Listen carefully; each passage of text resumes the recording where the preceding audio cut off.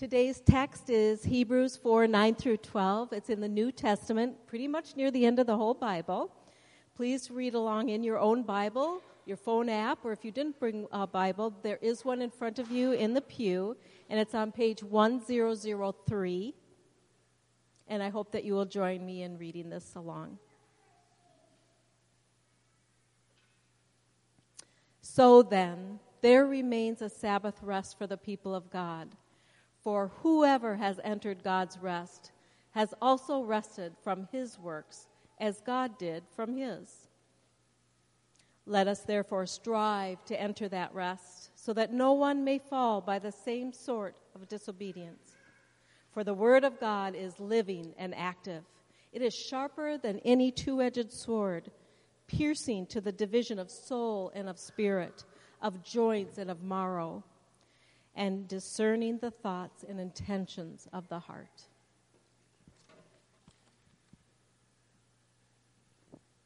Thank you, Lori. Let's see, am I on? Nope, not yet. Yep, there I am. So I don't know about you, but I have always struggled with rest, to rest. And for those of you guys who are not like me, who are more type B, that sounds crazy to you. Like rest is like breathing for you. It's so easy for you. And I envy you if you're the type of person who just can just kick it back and hang out in the country kind of rhythm of life is just so perfect for you. But for me, I've always struggled with just being. And if I hang out with a bunch of friends and family, I sometimes really struggle just enjoying their company and just being there without trying to do something productive. If we're just doing small talk, I'm like, all right, let's get to it. How is your heart? How's your life? Like that's you guys know what I'm like. You guys have experienced me like that, right? Like I remember one person in college saying, "Sam, I feel like you're interrogating me," and we were just having a friendly conversation, and I thought that was just having a normal conversation with her, and she felt uncomfortable with that. And so over the years, I've learned how to rest and slow down, especially being married to Joanna. She's not here because she's sick and the kids are sick, but her family, they can just hang out and just talk for hours. And it's been good for me. It's been good for me. And I'm curious, who here can relate with me? Like, you just can't slow down. You're just always moving. Is anyone else like that? Okay, there's maybe like a third of you are like me. And although not everyone in the world is like that, this kind of type A, go, our culture has exceedingly become more of that. Did you know that in the last 20 years, work is up 15% and leisure is down 30%? Work is up 15%, leisure is down 30%. And there was a time decades ago where some people wondered if we were going to have a problem in the future where we just wouldn't work. We would have like 20-hour work weeks and we would have like robots doing everything for us. And the big crisis in society would be, what do we do with all this extra time? And now, it's been decades, we have not had that problem. In fact, we work more. And so with the American people, what we've done, we work on average more than any other country. What we decided to do is instead of resting more and enjoying gifts of God more and people more, we traded that in to work more for more dollars. And that's kind of how our society has gone. And there's an issue now because we're always on.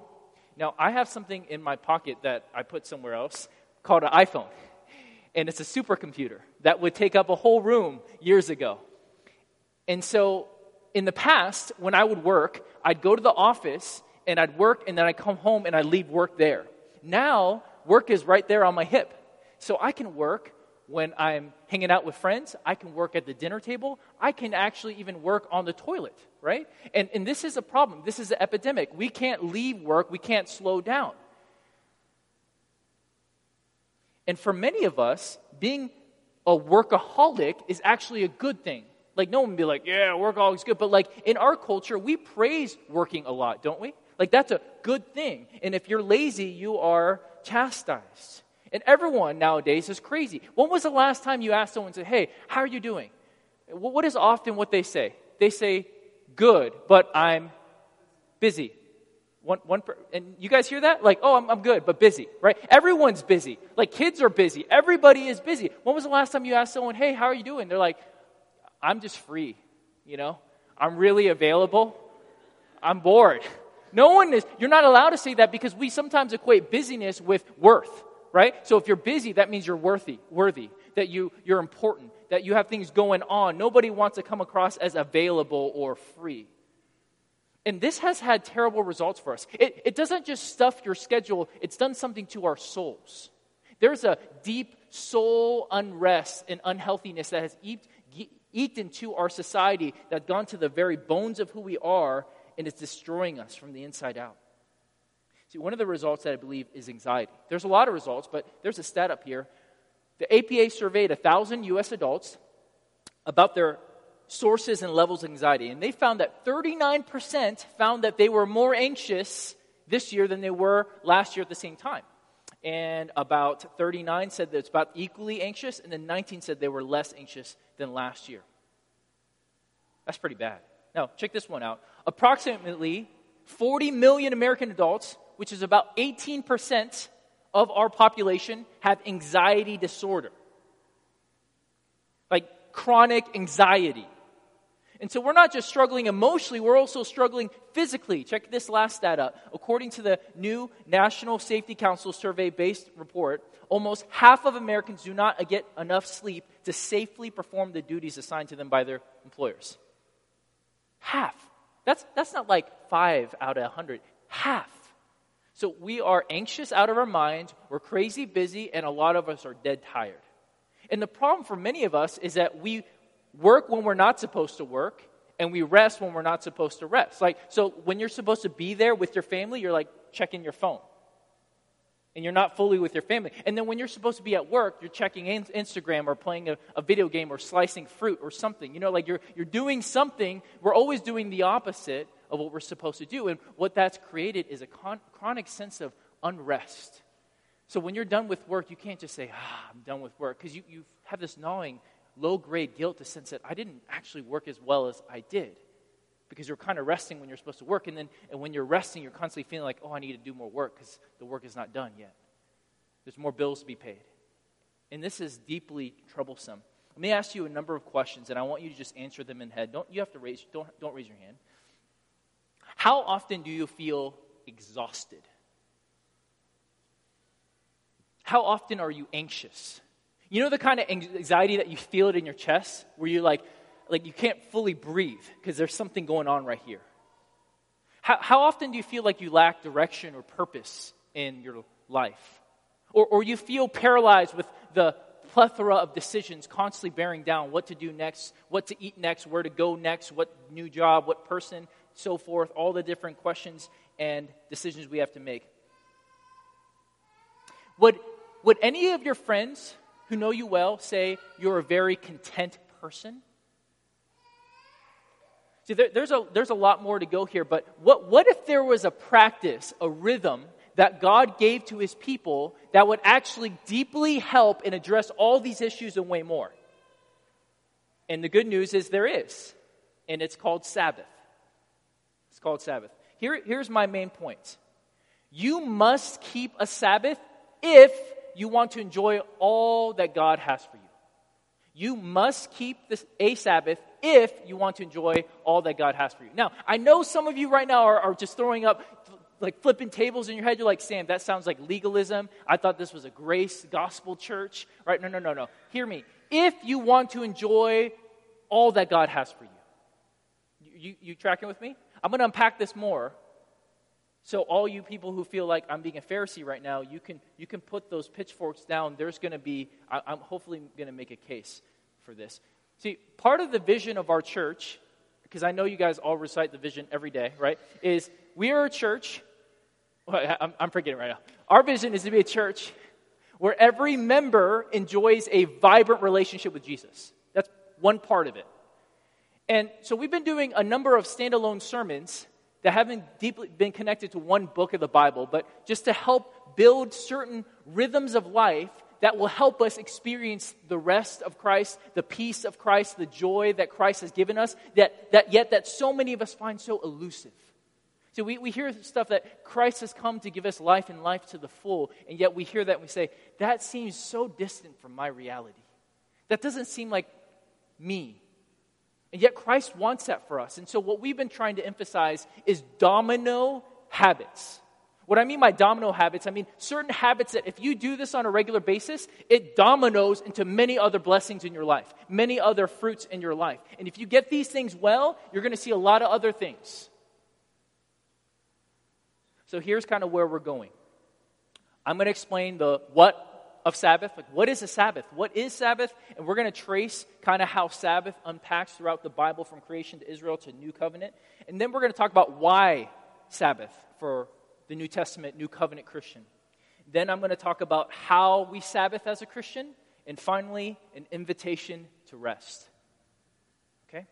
Now, let me just kind of give you a scope of where we're going and what we're not going to cover. We're not going to cover every little detail about the Sabbath. We're going to have a midweek podcast. This week, we're going to cover when should you Sabbath, more practicalities of the Sabbath. And there's a church that I've been helped by that did a 10-week series on Sabbath that has all these resources that I'm going to just throw at you that are going to be really helpful to think about how would you practically do this as an empty nester or as a single person or someone with a new kid and all that kind of stuff. But in this message, I just want to establish foundations, because if we don't get the foundations, then we're going to take Sabbath as law, not gift. And I want it to be a gift, not a burden, not another thing that I suck at doing, like another thing that I'm not doing that God has called us. No. This is a gift for your joy, for your rest. And I want us to receive it that way. Okay, let's jump into it. So start off, what is the Sabbath or a Sabbath? There's a definition on the screen. Very, very simple. Sabbath is a day of complete rest from work following 6 days of labor. What we're going to do is we're going to start from Genesis, and we're going to kind of work our way throughout the Bible and kind of understand how this concept started from the beginning and how it kind of evolves and grows and what it means for us. Now, let me ask you a question. Who was the first person to take a Sabbath? God. Yes, God was. Look at Genesis chapter 2, verse 1. Look at your Bibles, or it will be on the screen. Thus the heavens and the earth were finished, and all the hosts of them. And on the seventh day, God finished his work that he had done, and he rested on the seventh day from all his work that he had done. So God, the one who has no limits, the one who created all, rested. He stopped. What did he stop from doing? Work. What was his work? Well, he created the whole earth. This is very important for us to grasp. Before we talk about rest, we also have to talk about work. Now, I did 2 sermons about work in January and February this year, if you want to take a look about how valuable that is, how we can worship God with our work and glorifies God, and we need people to be working. But if you look at this passage, work and rest are deeply connected. See, when you hear the word Sabbath or you see the word rest, it's a little confusing because you immediately, if you've read the Bible or you know anything about theology, God doesn't get tired, right? It wasn't after 6 days, he's just like, 1 second, right? I need a breather. What is he doing? See, if you do a study of this word rest throughout the Bible, this word rest not always, but it often is connected to work because it's a satisfied rest. What I mean by that, it's like this. It's like mowing a lawn on a hot day, and after you finish it, you sit back and you grab a drink, and you're like, ah. You guys know what I'm saying? Some of you do. Teenagers don't, right?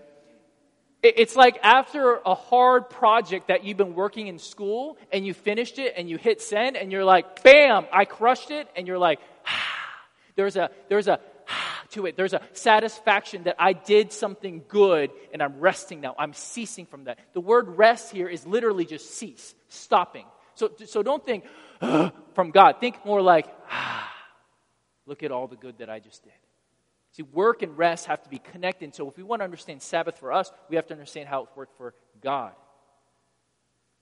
Let me read this quote from you by one author, John Mark Comer. Work and rest live in a symbiotic relationship.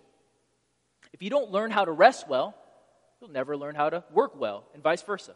Work and rest are friends, not enemies. Sabbath isn't just a day to not work, it's a day to delight in what one Hebrew poet called the work of our hands. To delight in the life you've carved out in partnership with God.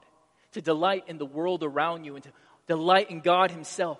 Sabbath is a day to pull up a chair, sink into it, look back over the work of the last 6 days, and just enjoy.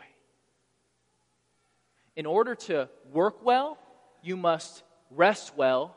And in order for you to work well, you must rest well. It is connected together. And so God was the first to rest, and then later on, as he established his people, Israel, he gives them a command to follow his example in some manner. Look at Exodus chapter 20, verse 8.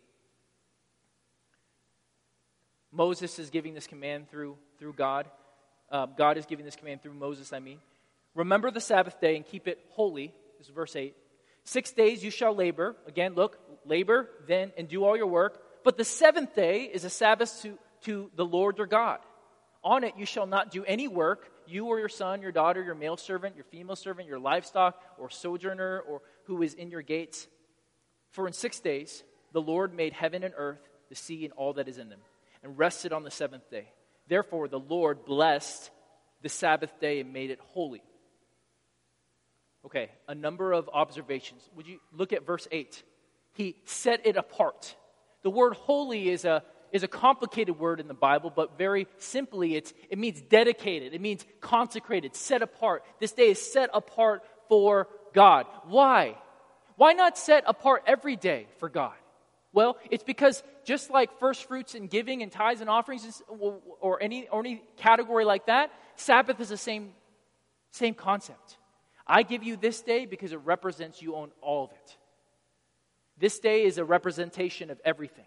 And so Sabbath isn't the day that God has set apart and all the other days are important. It's all the days are important, but this day is a reminder that all of them are the Lord's. It's holy to him especially. And the way you spend that one day overflows to the rest. Look at verse 10. It's not just a day of rest for yourself. It's dedicated to God, to Yahweh.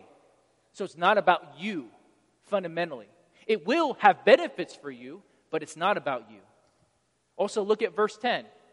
He talks about setting aside rest for all these people, your whole household. Now, sometimes we get comments, and the media takes pot shots at Christianity and the Bible and say, oh, the Bible's so ancient. It's so outdated. They don't know how progressive and how woke we are. Like, this is light years ahead of anyone. In this society, to say that your servants and your oxen and your slaves are going to rest is crazy. It did not make sense. And if you want an example straight in the Bible, they did not let them do that in Exodus. The Israelites were not allowed to rest under Egypt's rule. This concept of taking a day off and setting it apart and letting even the most menial people in your household to rest was light years ahead socially.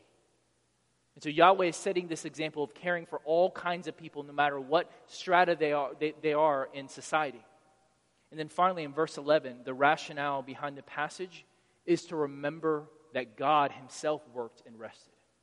All of Sabbath is connected on what God did, and we are looking at his model, what he did for us. Now, let me explain something. Sabbath was not just a gift of rest to us, but it's also a ceremony. It was like an anniversary. Would you look at Exodus 31?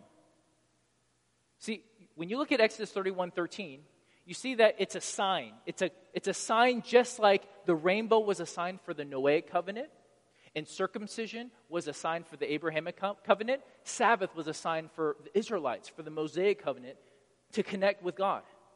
He says this, you are to speak to my people of Israel and say, above all, you should keep my Sabbaths, for this is a sign between me and you throughout our generations, that you may know that I, the Lord, sanctify you. Let me just make one additional quick comment here. See, this sign is a reminder of God's commitment to them, his covenant commitment to his people, and their commitment to him. So as they kept the Sabbath, so they kept their relationship. If you read throughout the Bible, it was neck and neck. If they were faithful with the Sabbath, they were overall faithful to Yahweh in every other way. When they disregarded the Sabbath and that special day, you saw the whole of their life go down the drain also. They were deeply connected. And one of the signs of God's commitment to Israel was his abundant provision. As many of you guys know, after Israel was taken out to the wilderness, they had this crazy miracle phenomenon called manna, where they would be able to just walk out and they would find like bread on the floor. That was good for you. That was nutritious. And they lived on it. And one of the things that he said, hey, on the Sabbath, don't pick up the manna. And so what they would have to do is on the sixth day, they would have to go out and collect double and rest and trust that they will have enough. And that God would bring enough on the sixth day so that they would have enough for themselves. And then on the seventh day, they wouldn't get anything. And some people violated this because they didn't trust God. And so Sabbath was a constant reminder that, hey, I got your back. I will provide for you. I got enough for you. Now think about this. He is calling them to take one day off and setting up for the Lord. That's 18% of your week. Imagine if you could make 18% more of your paycheck. See, if I just guessed and said the median salary in this room was $40,000, it's probably not. Let's just say $40,000. 18% is $6,000 a year. What if you worked 7 days a week? See, the entire society around them, besides Israel, worked all the time. And they didn't have this concept of setting apart a day for Yahweh. And so the questions that would come in their mind would be like, well God, what if I need to plow my land? What if there's not enough? What if there's a storm, or what if there's an issue? I need to take care of it. And Yahweh saying, no, don't you work. You set that day apart and you trust me. I'll take care of you. And even crazier, that every seventh year they would leave the land alone and not even work it. Talk about trusting God. Can you imagine every 7 years you would take the whole year off? All right, boss, I'm done, right? And you just have to trust that God will provide so much during those 6 years and during that year in other ways that you would have enough. And you see throughout Israel's history, they constantly violate this because they just cannot let go of control. They can't trust that God is enough for them. Can't trust that He has their back and will provide for them.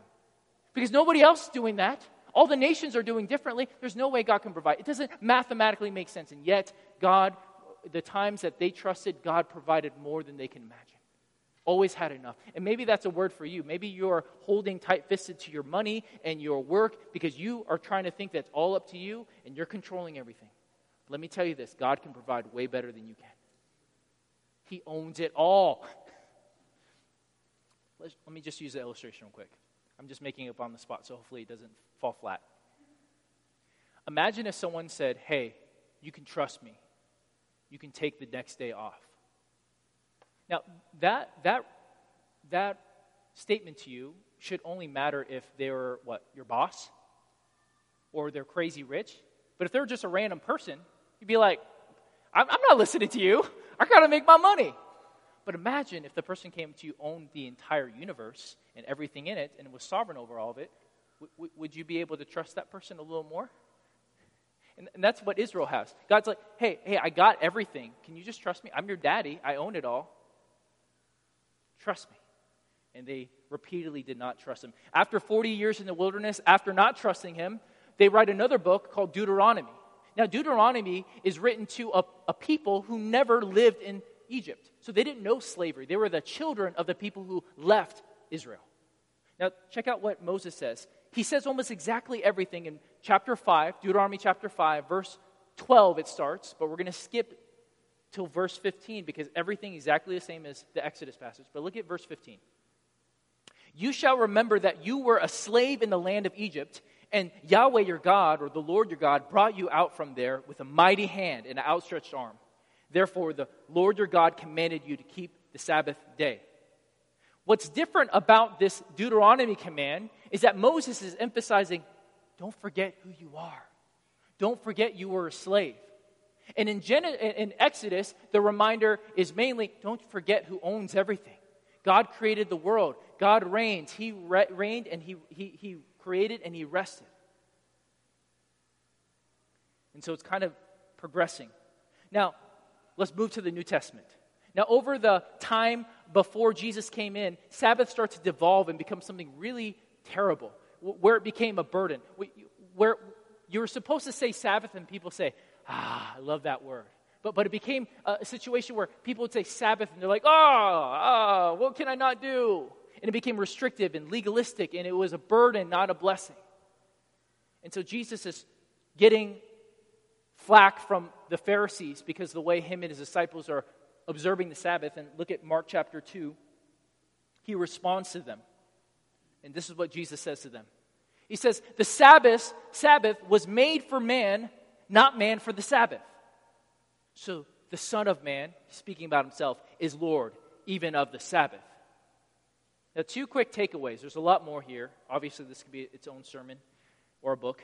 Sabbath was not made to enslave man to it. Yes, Sabbath is set aside for God, but God has given to us as a gift to bless us, not for us to be ruled over like a harsh taskmaster of never being good enough. And for those of you here who struggle with legalism, never being good enough for God, this will crush you if you don't receive that. It's a gift. And number 2, Jesus is saying that he is Lord over the Sabbath. He reigns over it. It's all about him. And he can make the rules and he can set the tone. And let's keep moving. I'm skipping a lot of things. And if you have questions, you can please talk with us later. But look at Hebrews chapter 4. Flip to Hebrews 4. This is one of the most significant passages to understand Sabbath. We're going to start in verse 1. Just let me summarize, and then we'll camp out at verse 9, what Lori started to read. So Israel was welcome to rest in God. And their idea of rest was actually a land. Hey, you don't have to be nomadic and roam everywhere. You're going to have a land flowing with milk and honey where there's going to be no war and you get to rest in God.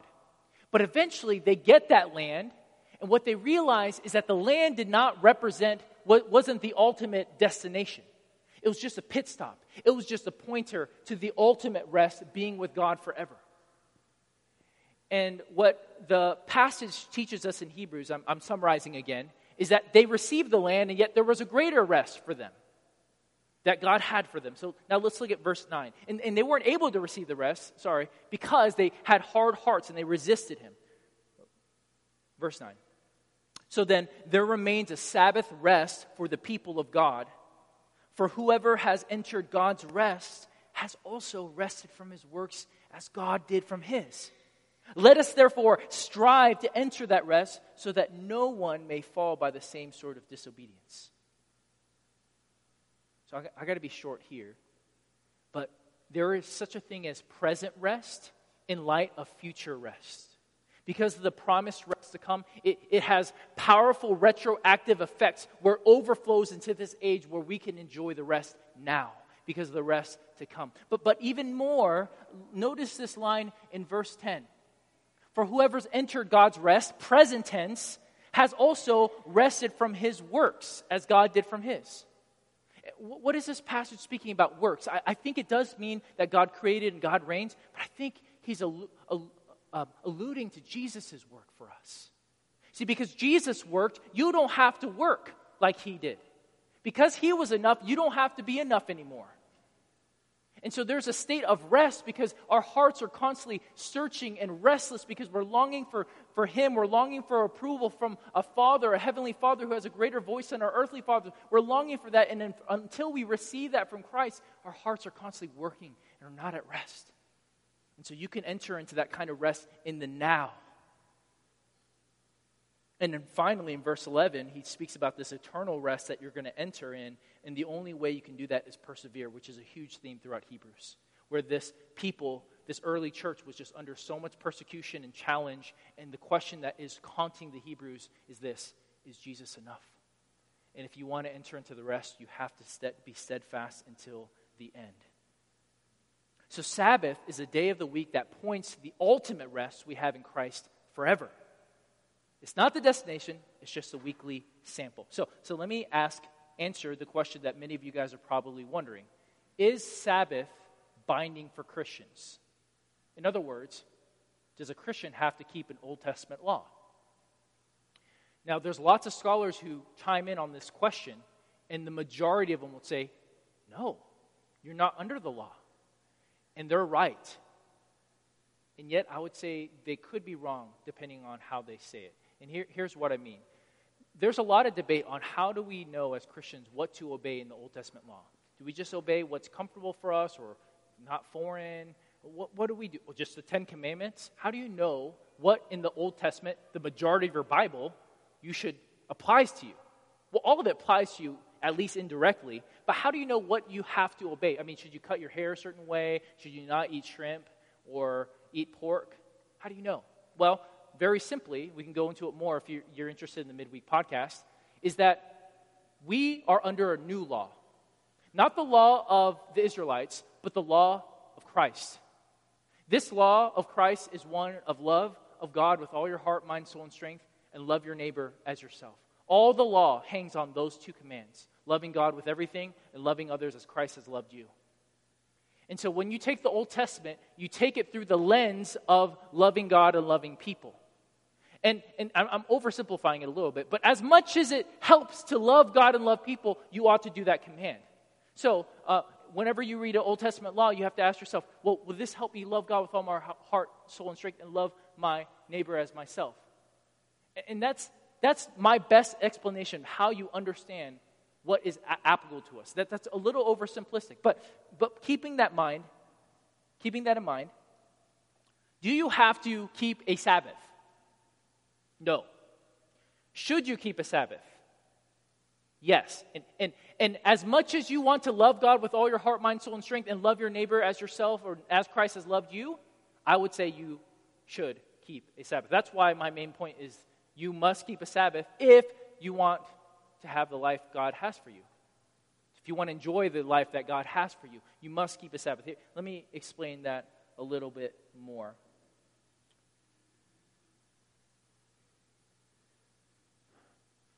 I want to talk to you guys about how. How do you do that? And as I unpack the how, it's going to help you understand why. Now, the kind of attitude you need to have to be able to actually keep a Sabbath, you have to have an attitude and it has to be sick, okay? I'm going to do something weird. I'm going to make, do they call it acronyms when you do letters? Okay, SIC, okay? I don't know, these came to me. Maybe they're the Lord, maybe not, okay? You have to be sick, okay? I worked hard, so you better like them, all right? Sick. First is steadfast. Second is intentional. C is, what is C? Creative. Thank you. He looked at my sermon before. You need to be steadfast, intentional, and creative. See, I don't do these acronyms very well, but hopefully they're helpful. This is the kind of attitude you have to keep a Sabbath. You have to be steadfast, intentional, and creative. First of all, it's going to get worse before it gets better. I've been trying to keep a Sabbath on and off for like 10 years, and I'm terrible at it. I'm so bad at it. So if you're good at it, you should teach me how to do it better. But I keep trying because I want to love God and love people better. And I think Sabbath is not the key, but a key to help me love like I've never loved before. And so I'm fighting to be steadfast in keeping a Sabbath weekly. And we'll talk more on the midweek when you should keep a Sabbath, how long is a Sabbath, and so forth. I'm making some assumptions right now and hoping you'll listen more this week. Let me just set the expectations. It's going to take months before you're really seeing results from it, and probably a few years before you're like crushing it and you're like, oh, Sabbath is so life-giving. Because everything about the Sabbath of stopping is totally anti what our culture says. Everything is swimming against us. And you may say, Sam, that sounds really, really hard. What?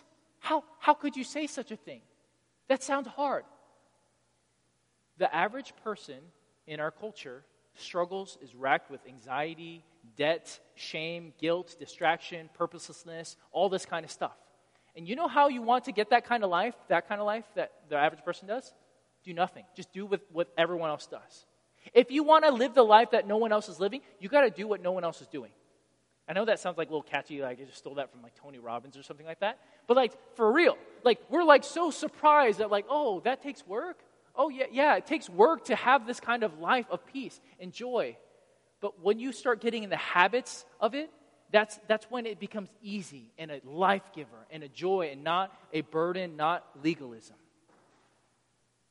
It's going to be hard at times. All it takes is one new baby or sickness to throw you off of months of healthy rhythms. Also, like I said earlier, virtually no one keeps this day. No one sets a day aside. And let's just be clear. I don't think you have to keep it on Saturday or Sunday. I think it could be any day of the week. That's my personal opinion. Almost no one does it, and so you're working against our culture. And everyone loves workaholism and so forth. Now, here's the other thing you need. You need to be intentional. If you want to keep a Sabbath, you have to have a prep day. You have to prepare ahead of time. You can't be like, oh, snap, it's Sabbath for me. You have to prepare ahead of time. So that may look like for you is cleaning the whole house the day before, because I don't know if any of you guys are like my wife. If the house is not in order, her heart is not in order. Anyone like that? Like, you can't rest. So I could be like, honey, let's pray and read. And she's like, just looking at everything on the side. Like, she can't rest. So part of having a Sabbath, you have to prep ahead of time. You have to clear your inbox. You have to block your computer. You got to do whatever it takes so you can be set apart for the Lord and for you to rest.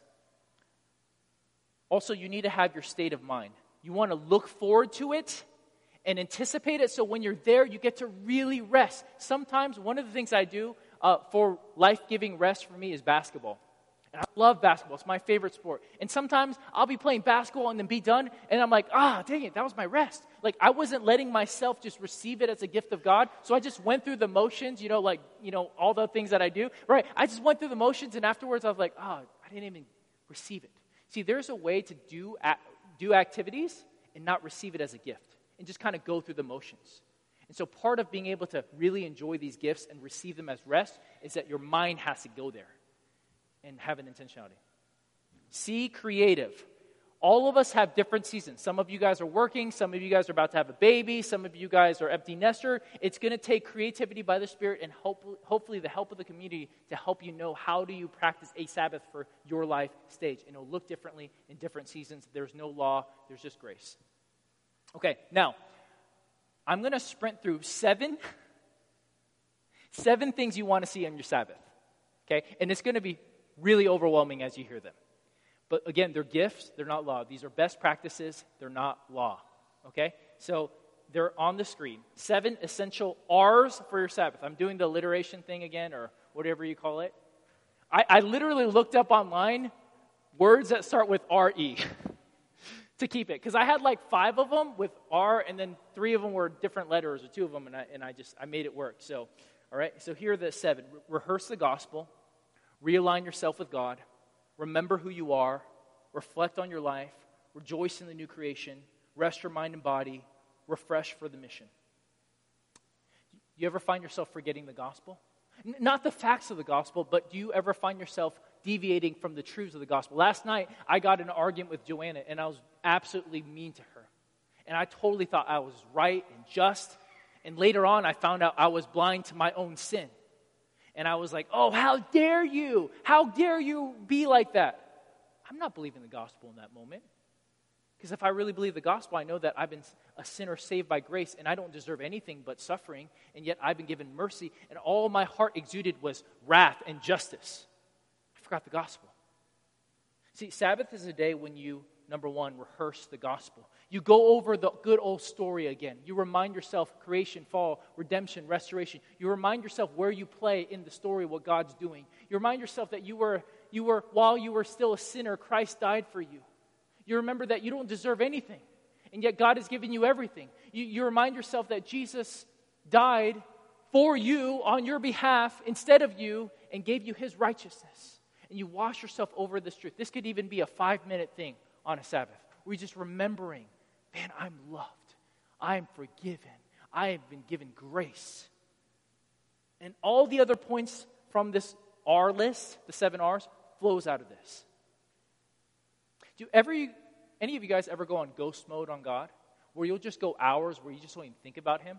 You don't even talk to him? Or maybe even days, or even, dare say, months, where you just totally ignore God? Or maybe you have unconfessed sin that you just harbor and you're hiding and you haven't connected with God over it and you're just avoiding him. See, Sabbath is a day when you realign with God. A day where you remember that it's all about him, not about you. It's a day where you remind yourself that he's the creator, he owns you, you are his, everything you have is his, and that he loves you, and he's going to make all things new.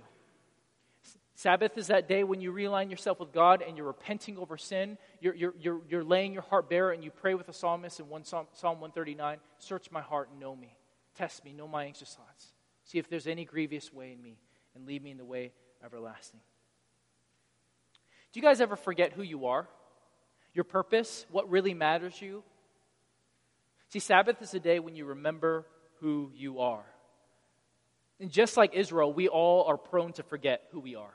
We're prone to forget our identity in Christ.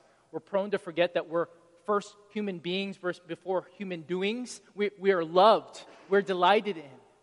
That we are servants. We're missionaries. We're set apart. And all of us struggle with identity crisis every week at different points, where we subtly fall into habits of thinking that it's all about us, or we start to think that's all up to us.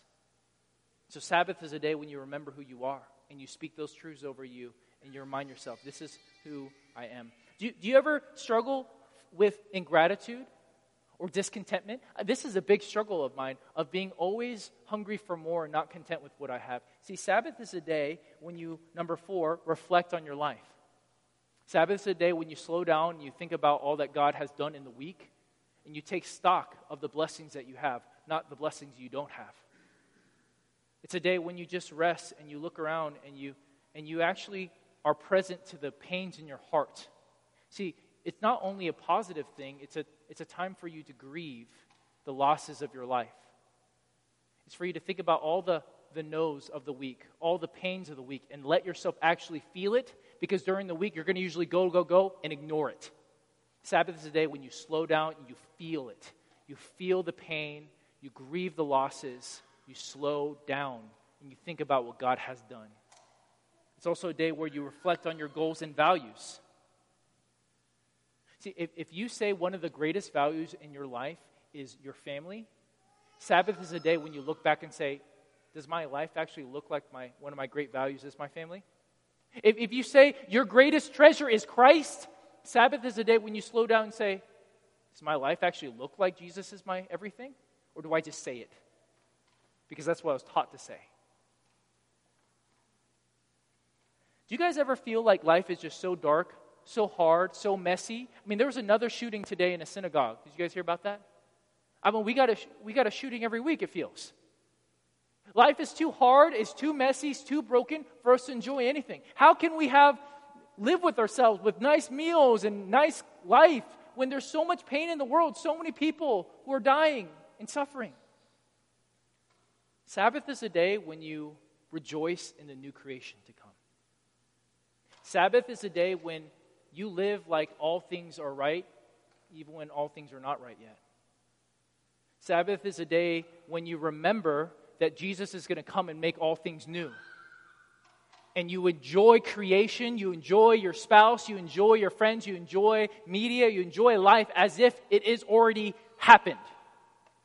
Because He will come and make all things new.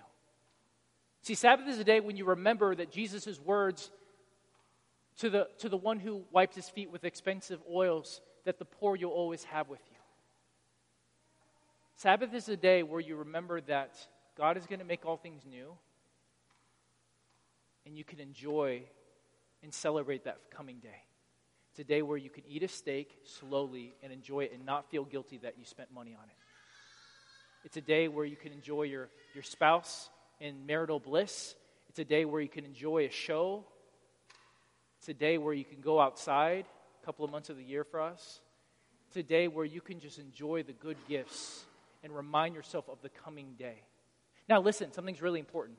If you're not working throughout the week and living in a wartime lifestyle because we're in a war right now and there's people dying, if you live all week long like you're celebrating, you're not going to enjoy that day as you ought to. But if the whole week you're living simply, sacrificially, pouring out your life, then that day when you eat that steak, you could just, oh, Jesus, you can worship.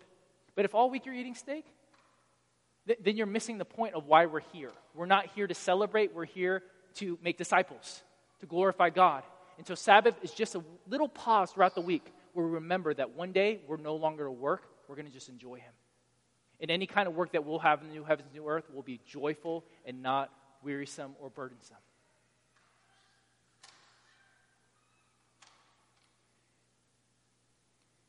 Are you guys tired? Sabbath is a day when you rest your mind and body. That you remember that the work is done even when it's not done. That God is ruling and He does not need you. That things will move on even if you stop. And so Sabbath is a day when you're intentional about sleeping in or taking naps, resting your mind and your body. You are not a robot. You are finite. You are expendable. And one of the days that's important, one of the habits that are important to keep is disconnection. Sabbath is a day where you can't really reach me on my phone unless you're sneaky. Sabbath is a day where I don't check my email at all. When I disconnect, where I don't watch the news because every day the news is depressing. And I'll intercede all week long, but on the Sabbath, I ain't praying for the news. And when I do that, you know what I'm able to do? I'm able to actually pray more throughout the week. See, when you pause for that day, you're able to engage more throughout the week. That day has a ripple effect. So don't hear escapism from me. It's resting so that you can better engage. Sabbath is a day when you rest your mind and your body. Finally, Sabbath is a day when you refresh yourself for mission. You don't just rest, you refresh. What gives you life? What is life-giving to you? Maybe it's gardening. Maybe it's reading a novel. Maybe it's cooking. See, what may be life-giving for you may be death-giving for someone else. Some of you guys are sick and you love running outside. I don't know why you do that. But for you, that may be life-giving. And that's why it's so important that we don't treat Sabbath like law, because you're like, that guy's running a marathon on his Sabbath. I guess I need to do that too. No, you don't. You better not, because that would be death-giving to most of us, right? And so you want to start thinking over time, and this is not something you know overnight. It's something that takes time, learning yourself. What's life-giving? You self-assess. Is watching a season of The Office life-giving? Well, you tell me. Do it on a Sabbath and afterwards say, I just want to love God more. Or you feel sick inside. Like you have to reassess what life gives life to you. And as you grow, it may evolve and change and look differently. And some of it is going to include hobby. Some of it may include a certain person, a relationship, a certain activity. It could be going to a movie. It could be lots of different things. But Sabbath is a day where you're trying to find things that are life givers to you, not life takers. So that all week long, you can spend your life for others. So you can pour out your life like a drink offering and serve. Again, notice there's a rhythm of 6 and 1, not 7 and 7. So all week long, you can just enjoy yourself. Remember, you need to be sick to do this well. You need to be steadfast, intentional, and creative. I can't answer all the specifics for you. The Holy Spirit and your community needs to help you figure it out. Now let me wrap it up. If you're tired here today, tired spiritually, Jesus has good news for you. You don't have to keep running from him. You don't have to keep trying to make it all work for yourself. You don't need to be the one who controls your destiny. There is one who will do that better than you. There is one who will love you unto death. And he did love you unto death. Now let's look at the rest of Hebrews 4. We stopped at Hebrews 4:11. Would you look at the screen as we wrap up? This is how the passage keeps going. Let us therefore strive to enter that rest, so that no one may fall by the same sort of disobedience. For the word of God is living and active, sharper than any two-edged sword, piercing to the divisions of soul and spirit, joints and of marrow, and discerning the thoughts and intentions of the heart. And no creature, hear that, no creature, no one here is hidden from his sight. See, this is often spoken about the Bible, but it's also specifically really speaking about Jesus. All are naked and exposed in his eyes to him whom we must give an account. You're not going to give an account to the Bible. You're going to give an account to a person. And that's Jesus. All of us will face Jesus one day. And either you rested in him and trusted in him and hoped in him, or you didn't. And if you didn't, you will be rejected on that day. And I don't want that for any of you. Jesus is offering you rest now and rest eternal. You can have that. So if you want that and you feel like you're not at rest, come talk with us. We want you to enter into that rest. We'd love to talk with you. So come talk to any of our members. Now, guys, imagine if our whole community got this. What if we lived with daily and weekly rhythms of rest, of Sabbath? What if we remembered regularly who we were, who God was, and where we're headed? Can you imagine what we would be like if every one of our members here had a healthy rhythm of Sabbath? We would love like we never loved before. We would love God like we've never loved God before. We would love others like we've never loved them before. We would experience the peace and joy and hope and life that we've never experienced before. I'm so excited for us to do that as a community. It's going to be hard, but I want to welcome you into this weekly habit of setting aside a day for the Lord, for all the 7 R's, for your joy, and so that you could love like never before. We must keep a Sabbath if we want to enjoy all that God has for us. And isn't it wonderful, as I end, isn't it wonderful that all of this is available through Christ?